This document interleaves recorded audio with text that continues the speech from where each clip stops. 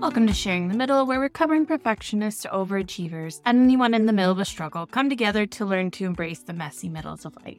I'm Lacey, your friend in the middle and guide, whose claim to fame this week is cutting her own hair, and it actually turned out kind of good. It's a thing. I won't get into it, but just know I'm excited. Anyway, today I'm talking to Tresa Edmunds of Body Loyalty. I found her TikTok and basically fell in love with her content and message about embracing the bodies that we're in and coming from such a disability and trauma-informed approach. Really, really love this conversation with Tresa. Let's jump in.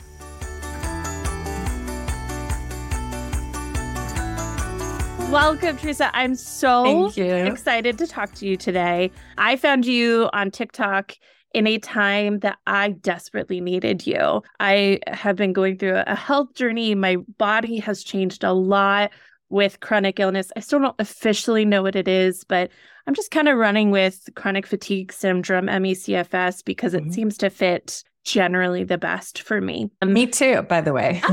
We're tired, but we're around. We're tired, but we're mighty. And it's really interesting because this process that I've been going through, it actually has been healing for me and my body because I've always been a bigger woman. I've always been at odds with my body, and having to actually stop and listen to it has been huge for me. When I came across your content, it was just so eye-opening for me. And so one, just thank you for creating it. I really appreciate it. And thank you for creating it in a space that's not a vacuum, because I'm a good white lady is what I always like to say. And I always tried to do my best to not offend anybody and not hurt, and that kind of thing. And I learned very easily that, that just means I ignore people and I ignore parts of society and whatnot.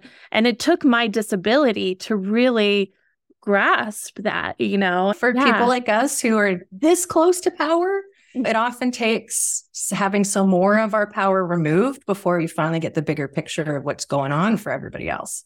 Absolutely. And I love that your model and that Body Loyalty really looks at all of it and brings it into one space. So I really appreciate that. Instead of me just continuing to fangirl, why don't you take it to introduce yourself to our listeners in your own words? Thank you. Oh gosh, this is so nice. I'm Tresa Edmunds. I'm the creator of Body Loyalty. I call myself the creative visionary of Body Loyalty.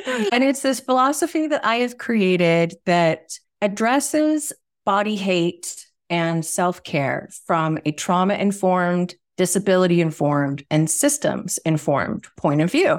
Because I have had a real wild journey. I've had one of those life stories where you ask me like 2 personal questions and I have to start bringing you into the trauma. And so I have just been on this like 30-year journey, honestly, from birth, but 15 was when I really started entering like therapy and things like that. So it's been like a 30-year journey as like close to a professional patient, Absolutely. And that has left a few marks. That is a really rough experience to go through.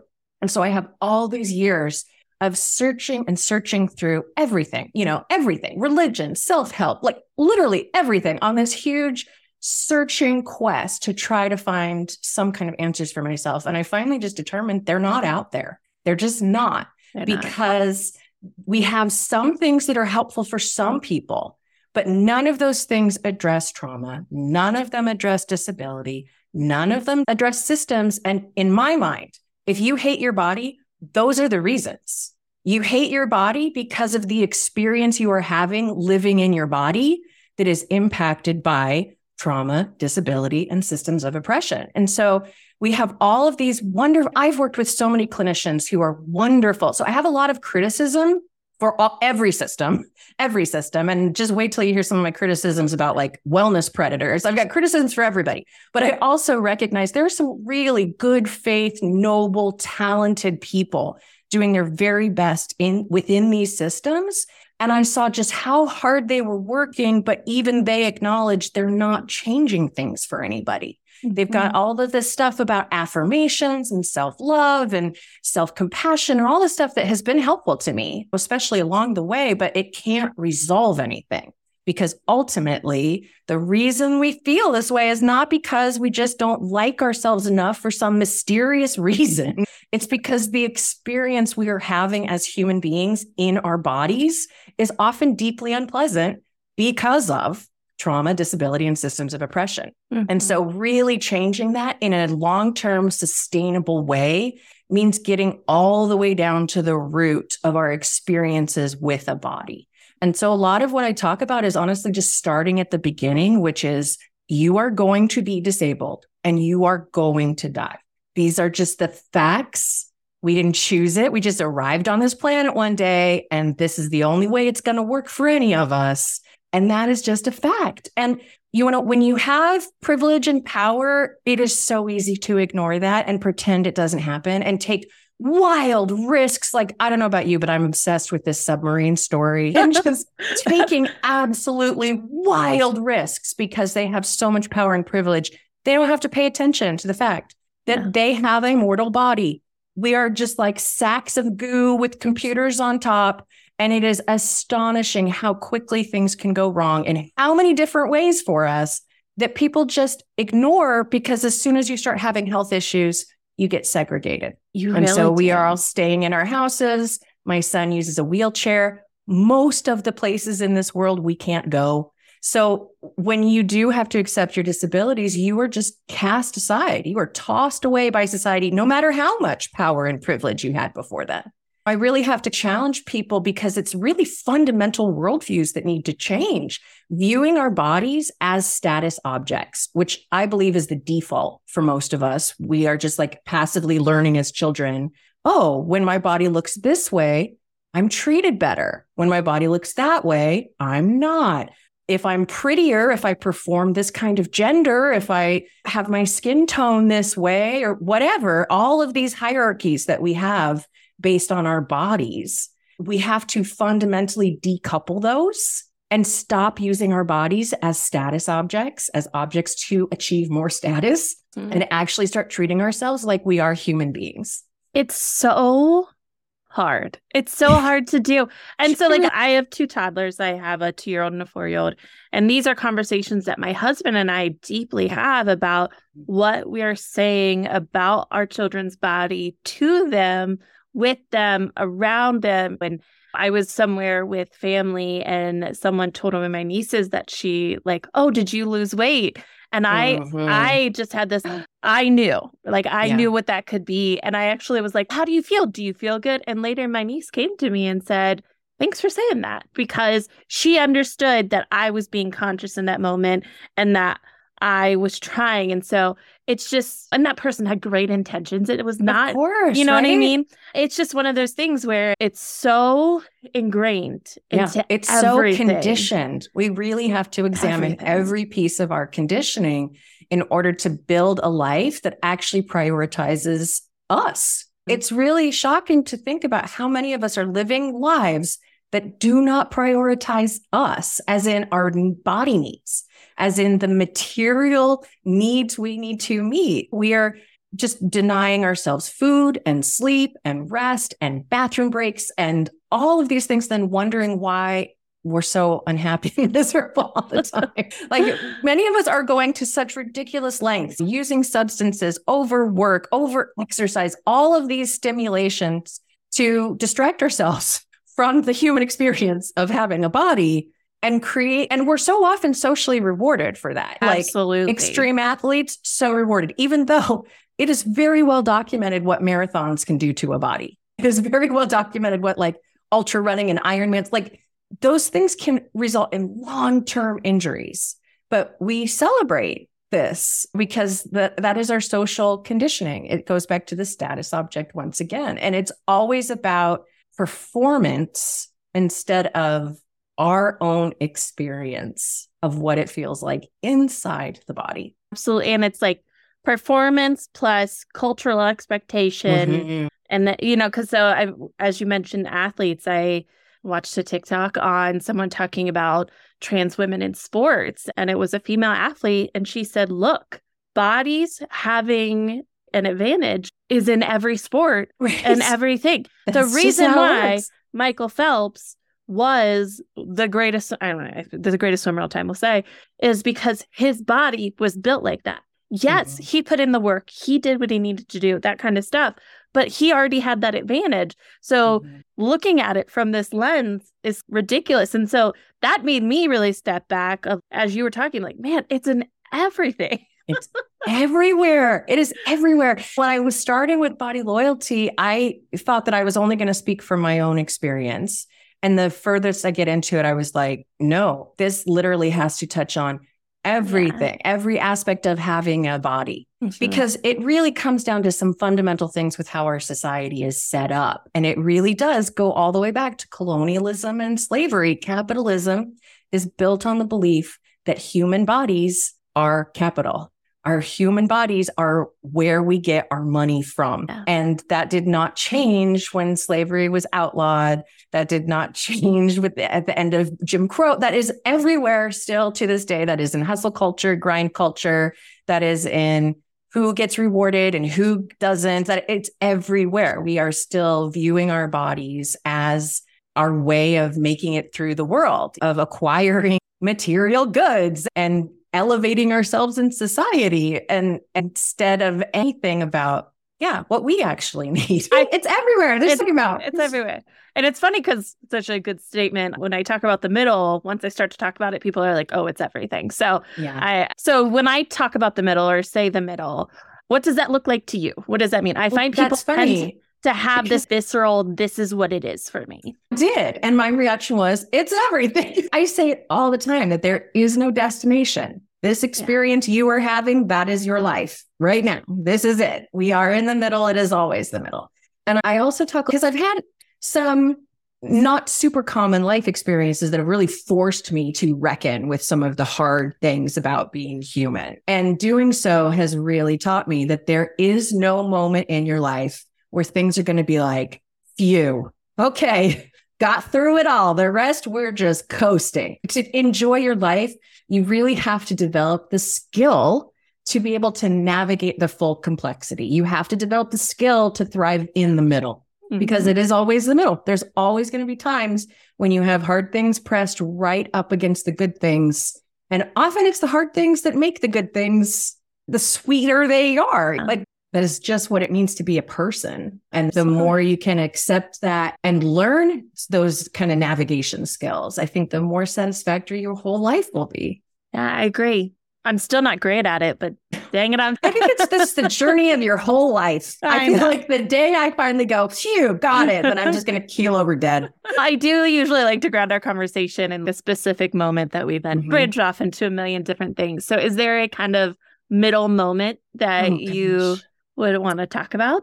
Oh, man, there's so many. The first one there's one I often tell that's like an impetus for body loyalty. But what's really coming to my mind today is actually my birth experience. I don't know that I really talked about that a ton, but I went through 8 years of infertility before I got pregnant with my son Atticus, and actually stayed pregnant long enough to have any kind of a birth experience. But I still only made it to 27 weeks, and I had to have emergency C-section. We both came as close to a bad ending as you can, and we made it through okay. And I think that moment was one of those moments in life where I seriously, literally, and nearly died on the table. So it was a literal near-death experience, not just the near-death experience of me, but really giving birth to Atticus. Because 27 weeks, he was extremely premature, 2 pounds, 3 ounces. He was in the NICU for the full rest of the 3 months. He was discharged on his due date.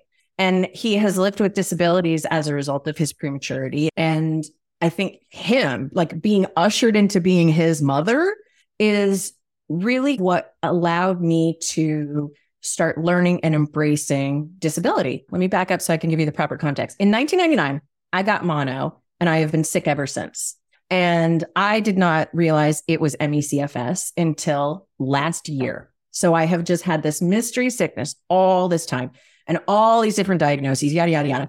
But because it was this big question mark, I would never have dreamed in a million years of calling myself disabled.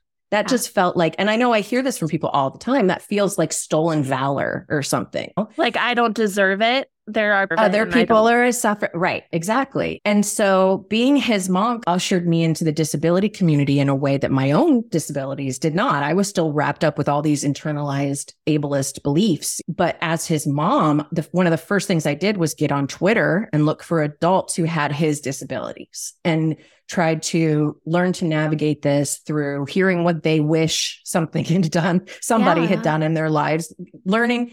Because he is nonverbal, I needed people who could explain his experience to me. And through that process, the disability community gave me such a beautiful mentorship and support and education. And somewhere along the way, I finally went, hang on, I think this might apply to me too. And from that point forward, it allowed me just so much freedom from shame. I didn't have to question myself of, am I trying hard enough? Am I faking it? That's a huge one until you have a diagnosis. I think it all the time. Because it's all in my head. I can't move my arms right now, but maybe I can. Maybe I'm just not trying hard enough. Yeah, exactly. Right. They're just tortured with all these thoughts. And once I finally realized I don't need a diagnosis to be disabled. The definition of disability is just if you have a medical condition that impacts one or more of your major life functions.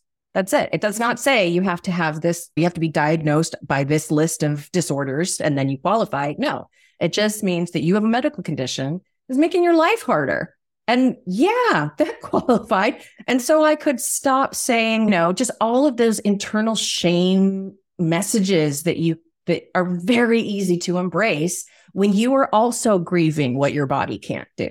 When you are grieving the loss of your own abilities, and then you have other people just in society, in your life, in the media, whatever, saying these people are fakers. These people don't deserve help. These people don't deserve basic public health protections. It is so easy. I don't know if it's even possible not to internalize those messages and think, I don't deserve safety. I don't deserve this. But by being part of the disability community, I could believe all kinds of horrible things about myself, but I couldn't believe it about them. Yeah. And I sure as hell could not believe it about my son. Like people could say all the horrible things about disability in the world, but no force on this planet was going to be able to convince me that was true about Atticus. And so believing these things, it was like one of those logic problems where you have to do the transitive properties. Is it true here? Right, exactly. And this are the same. Right. If Atticus has worth, then I had to do this whole thing before I could start to think maybe I'm not like an irredeemable human being. Maybe I am actually worth some effort for some basic self-care. And it really was like learning to see the version of myself, like Addie's mom, that part of me. When I could not take care of myself, I could take care of Addie's mom because I had love and affection for the version of myself that he looked at like that. What a distinction that really just hit me to the core. Absolutely. Yeah. Absolutely. Yeah. I say constantly on social media, everything I learned from Atticus, because I was so deep in my own conditioning. We are all so conditioned that I couldn't see any of this until I started seeing it through his eyes. And an enormous part of that is Atticus is autistic. Mm-hmm. And if you start questioning social norms because you have to start explaining them to an autistic child, it will not take you long before you go, hold up. None of this makes any sense at all. Dumb. Any sense at all. I just went on a rant about small talk and how I think small talk is like has this weird set of rules that no one seems to like. So why are we all doing it that way? Right. I don't understand. It's just, the way things are done. And so everybody's like going along, get along. But we don't have to. We don't have to, especially if you are somebody who has some access to power and privilege. Like the only function of privilege, it's not to make those of us who have it just feel guilty and just like wander around carrying this guilt. Guilt is useless to anybody. The only function of privilege is to be able to flex it on behalf of people who don't have it in order to make change. So if you are somebody who has access to power and privilege, you are somebody who can say at work, we need to be paid for our overtime, or we need to work fewer hours and face fewer consequences than somebody else.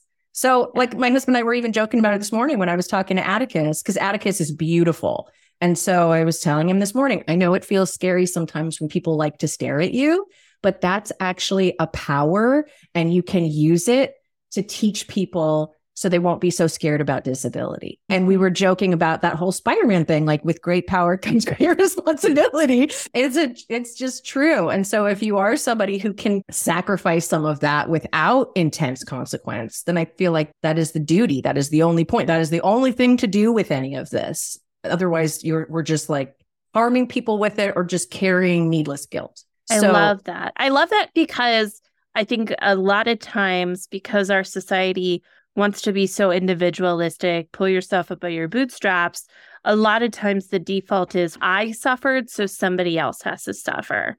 And so instead of using that privilege of I suffered and I got to this place, instead, I got to this place and I want to help get people to where I am, I think is a much better view for everybody. I learned in elementary school that we were building a powerful future. So I don't know what happened in between there and now that people thought we weren't doing that anymore.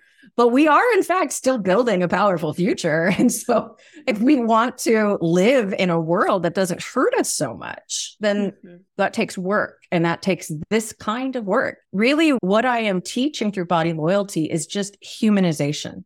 It is learning how to view yourself as a human and address your human needs.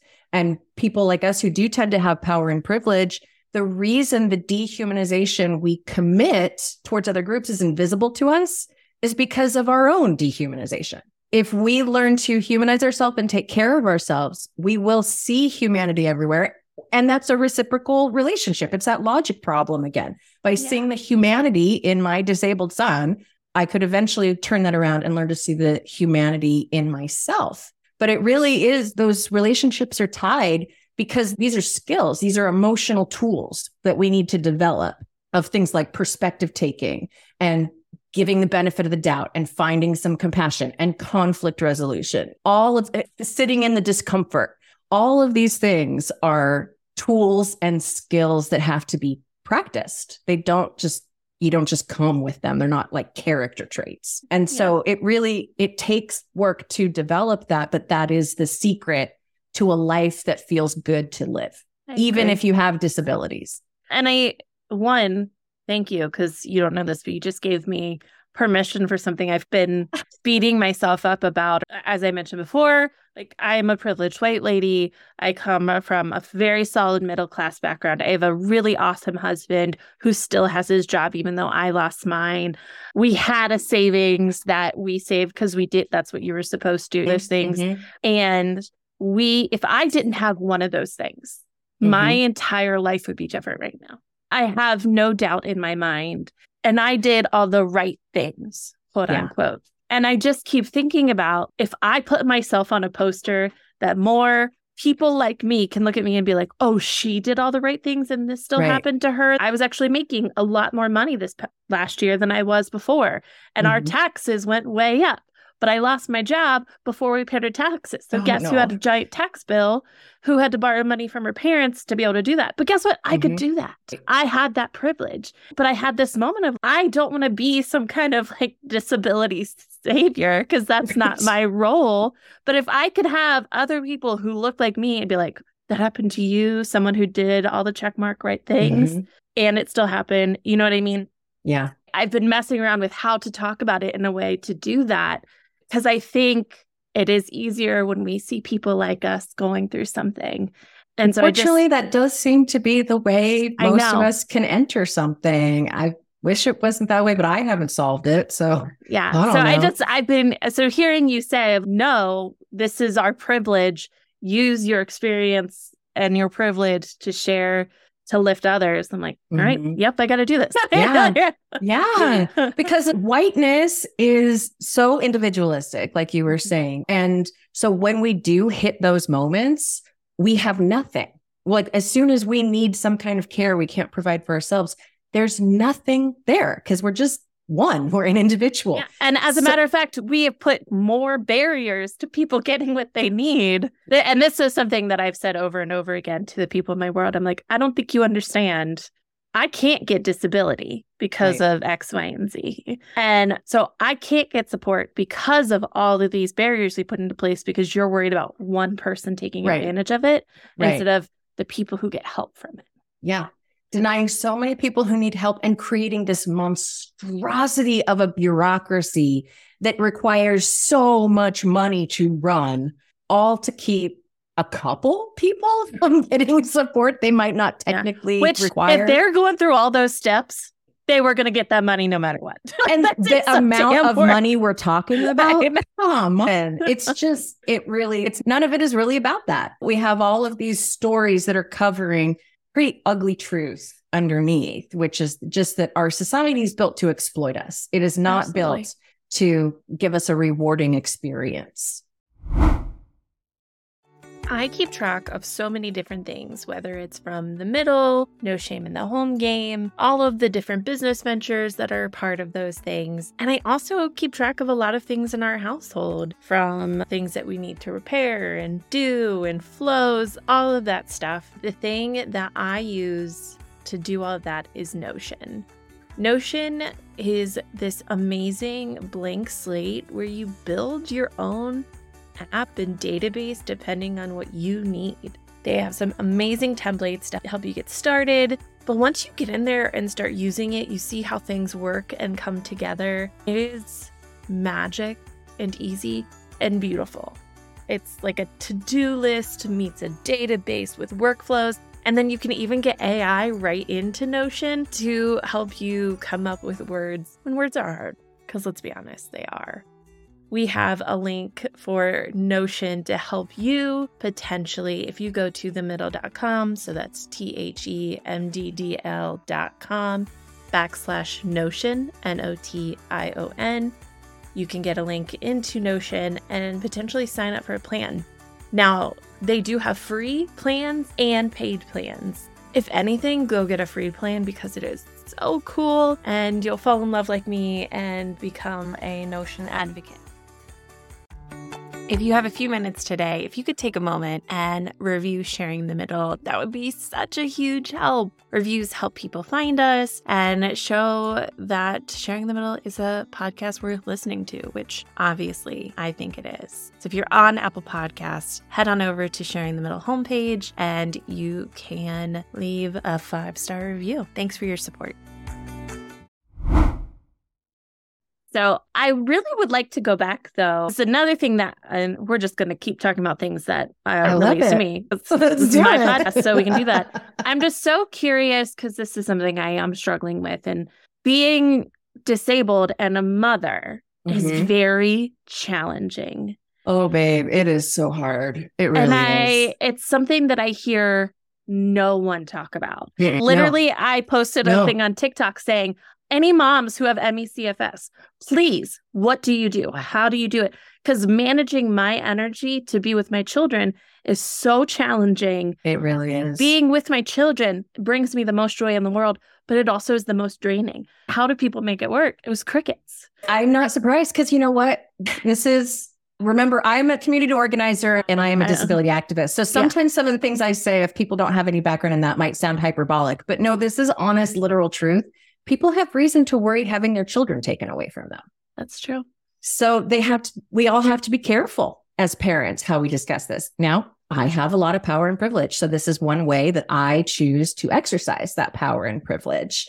I don't have to fear that, not only because of who I am, but also, unfortunately, again, because of who Atticus is. And so I'm very public with a lot of my health conditions and strategies because I can afford to be like, this is my praxis. Like talking about this stuff publicly is me like exercising the theory I believe in. But so to answer your question, I would say the two things that really come to mind, first of all, is lowering expectations and then getting really creative with playtime. I have absolutely no mom guilt, zero. So little mom guilt, I forget how much of a role it plays in other women's lives. And I really feel like that's because since the time Addie was born, I knew that our journey was not going to look like anybody else's. Yeah. And so I just needed to keep my eyes on my own work and make sure my kid was happy and loved and satisfied. And that was my only measure. And so what that looks like between the two of us is strictly like how it works for the two of us. And so I don't care if I don't make meals from scratch. I don't care if I'm not part of the PTA. I don't care if I'm not running him to a million different activities. Like none of that matters because in our lives, we live so close to the bone. You know what I mean? Yeah. Like we have to live so deep in the reality of healthcare, and one of us is going to need another surgery now. And that's such a fact in our lives. We just can't pretend otherwise. And so we just focus on what we need because we've been cast aside by society. So we don't have to play by their rules. We just do what works for us. And so I'm sorry, I laugh because of just how I know, right? You're just like, no one else cares. So I'm like, oh. That is how I get through life. I have the darkest sense of humor because it's all absurd. All of this is just absurd. That it's true. So yeah, I use absolutely zero external metrics. I only focus on if my kid is safe and loved. And that is what I measure my success in parenting by. I don't have to worry about his success in school because most of the people in a school have like less than zero expectations on it. So it really is like a mixed bag for me. Mm-hmm. And I choose to focus on the few good things that come along in a big sack of unpleasantness. But there is so much freedom involved in just recognizing that you don't have to do things their way at all. They have said they don't want us, so we can do things our own way and abandon every bit of shame.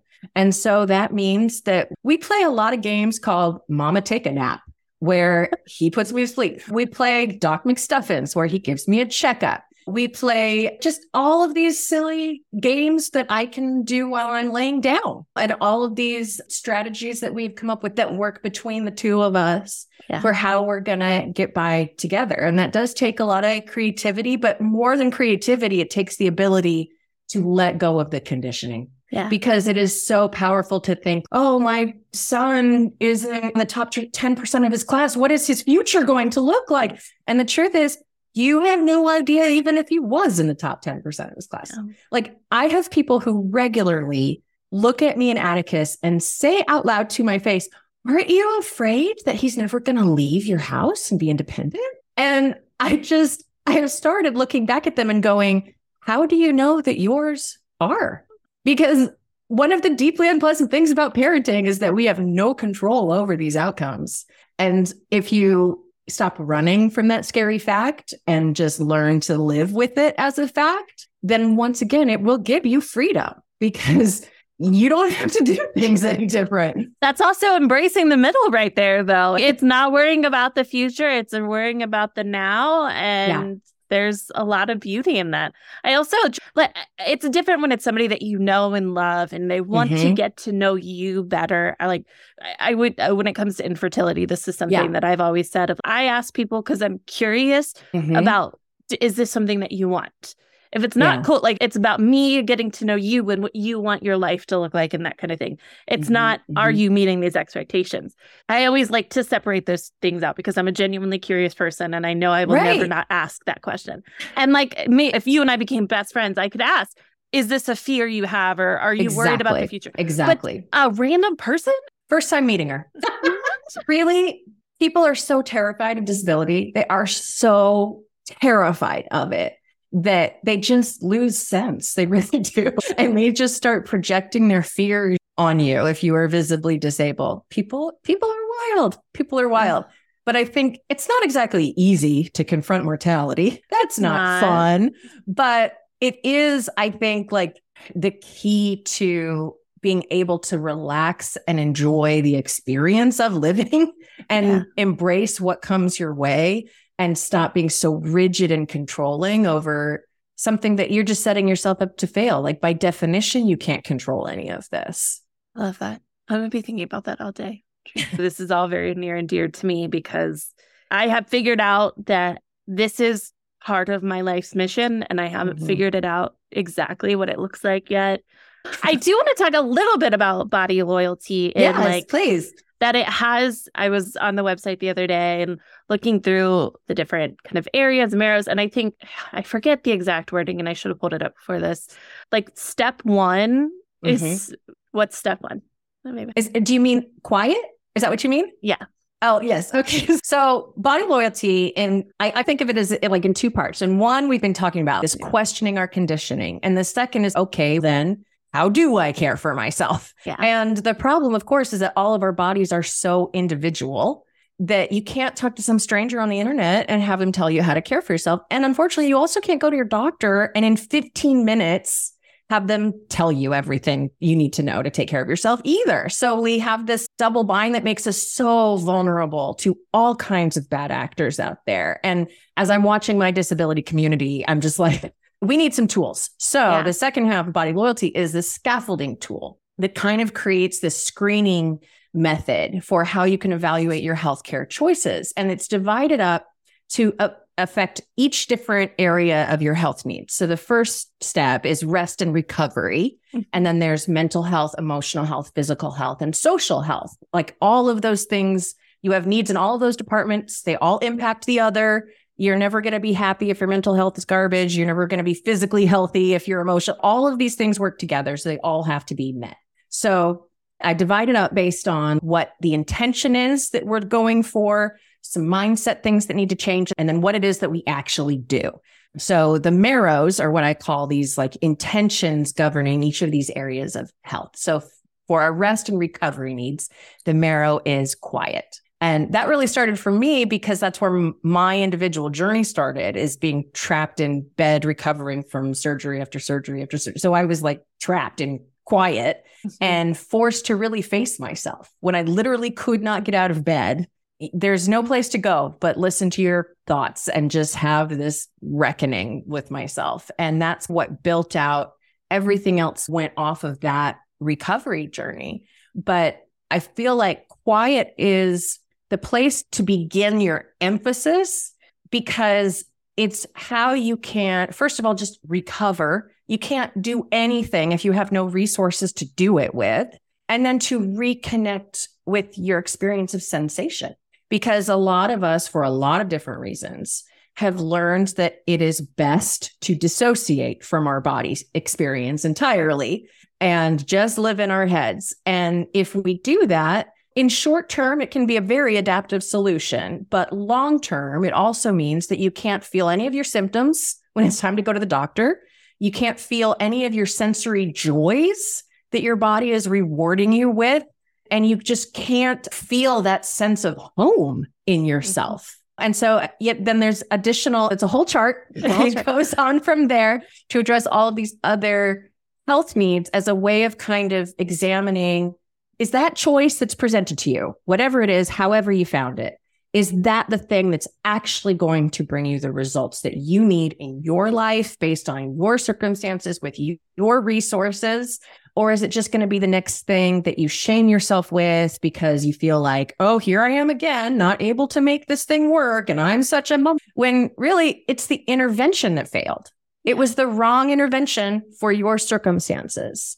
So instead of internalizing this shame, it's just finding this different way to think about it, that we are conducting these experiments and trying to figure out what approach, what intervention is going to be the thing that creates the accommodations we need in our life. Because really, this whole thing is just disability theory. Yeah. It is teaching you how to create accommodations in your life so that you can meet your own needs that are not being met already.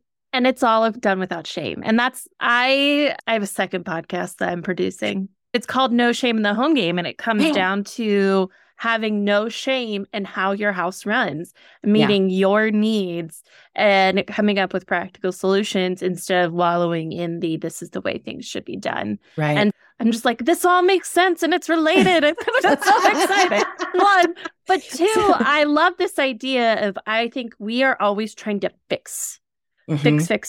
So I love that the idea of step one is to shut up, quiet. And I think the recover also really hit me hard of you're okay. Like you're okay where you are. Just accept that. That really hit me very hard. One, because I'm like, oh, that's what I've been doing. Like my body forced me to. That's how I feel too. It was like, you've been in charge of this long enough and you're getting this all wrong. We're in charge now. But I will say, like it's amazing to me how much I desensitized my body to so many things. Like I always used to think intuitive eating was this huge made up thing. Hey. And it truly has changed me. So I have started listening to my body so much better that now I have eaten healthier.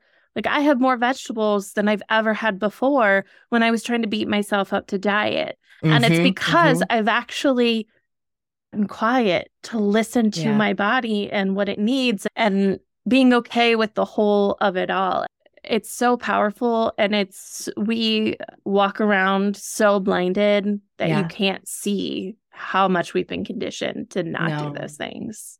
No, you really can't. Like we are just trained to see our body as a burden, and you'll hear people talking about it all the time. Can't wait to be free of this meat suit. Bodies are so inconvenient, and meats are inconvenient. So I'm not going to deny that.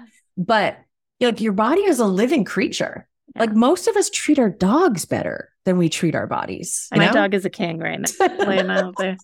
In my rest practice, specifically in my sensation practice, creating a persona for my body was hugely impactful, because just the same with Atticus, I could do things for my son I couldn't do for myself. I can take care of a pet horse, air quotes, in a better way that I was ever willing to take care of myself. And as this persona, as I lived into this persona, it's become really profound and spiritually meaningful to me, having this, I will get really emotional and moved thinking about the love I have for my body now. When I think of this body, as something separate from me, but still a part of me, a part of me and apart from me. It is not in my control. It is still me, obviously, but it is not in my control. And so creating this persona was a way to reflect that lack of control I had. I'm just negotiating with nature when I am trying to deal with my body. And if a sickness is going to come, a sickness is going to come. That's just how things are. And I can take care of myself by giving myself the dignity that I would give to a living creature, even when I find that dignity hard to extend to myself. So you've already given 1,000 practical pieces of advice, but I do like to end. Is there a piece of advice you're like, I didn't get to say this, or this is something I wish someone would have said to me, or maybe this is something I've lived by that's been really helpful? Yeah, basically that is everything I do. I always say I am all praxis. I'm not a therapist. I don't have any licensure. All I have to offer is praxis. And so I think if I was going to boil everything down, I would say the whole body loyalty point is that to take care of yourself, first of all, I'd say maybe the whole body loyalty point is that you are a human being and you have needs, and you deserve to have those needs met with dignity. We all do. Mm-hmm. And then it becomes, how do we meet those needs? You don't need to do every single thing. You don't have to have a gratitude journal and a processing journal and therapy twice a week and a perfect diet and this exercise. And, that's never going to be sustainable. To have some kind of a sustainable way of taking care of yourself, just try coming up with 5 different practices. Sorry. 1, 2, 3, 4, 5, 6. No, I was right the first time. I had them written differently. 7 different practices, and something that meets each of those needs. So something that fits into your life that you don't hate doing, that meets your need for rest, meets your need for breath, meets your need for awareness, which is learning how your brain works, meets your need for reflection, thinking about what you're doing and why, and if you want to keep doing it that way, your needs for movement, your needs for nourishment, and your needs for caregiving. You just find something you can do in each of those categories. That's all you need to do to take care of yourself. That's it. Everything else, that's other people trying to sell you stuff, but just meeting those needs will be enough. Awesome. How can people find you? Is there anything that you want to point people to, that type of thing? Bodyloyalty.com. I have a newsletter there and a blog post there. I do TikToks just about every morning. I'm Body Loyalty on TikTok, Body Loyalty on Instagram. I'm on Facebook. I think that's Body Loyalty Movement. So if you're a Facebook user, you can find me there too. Yeah, just all over the place, trying to a Patreon that's almost never used these days. How to talk about this in a way that makes sense to people. So awesome. Appreciate any feedback.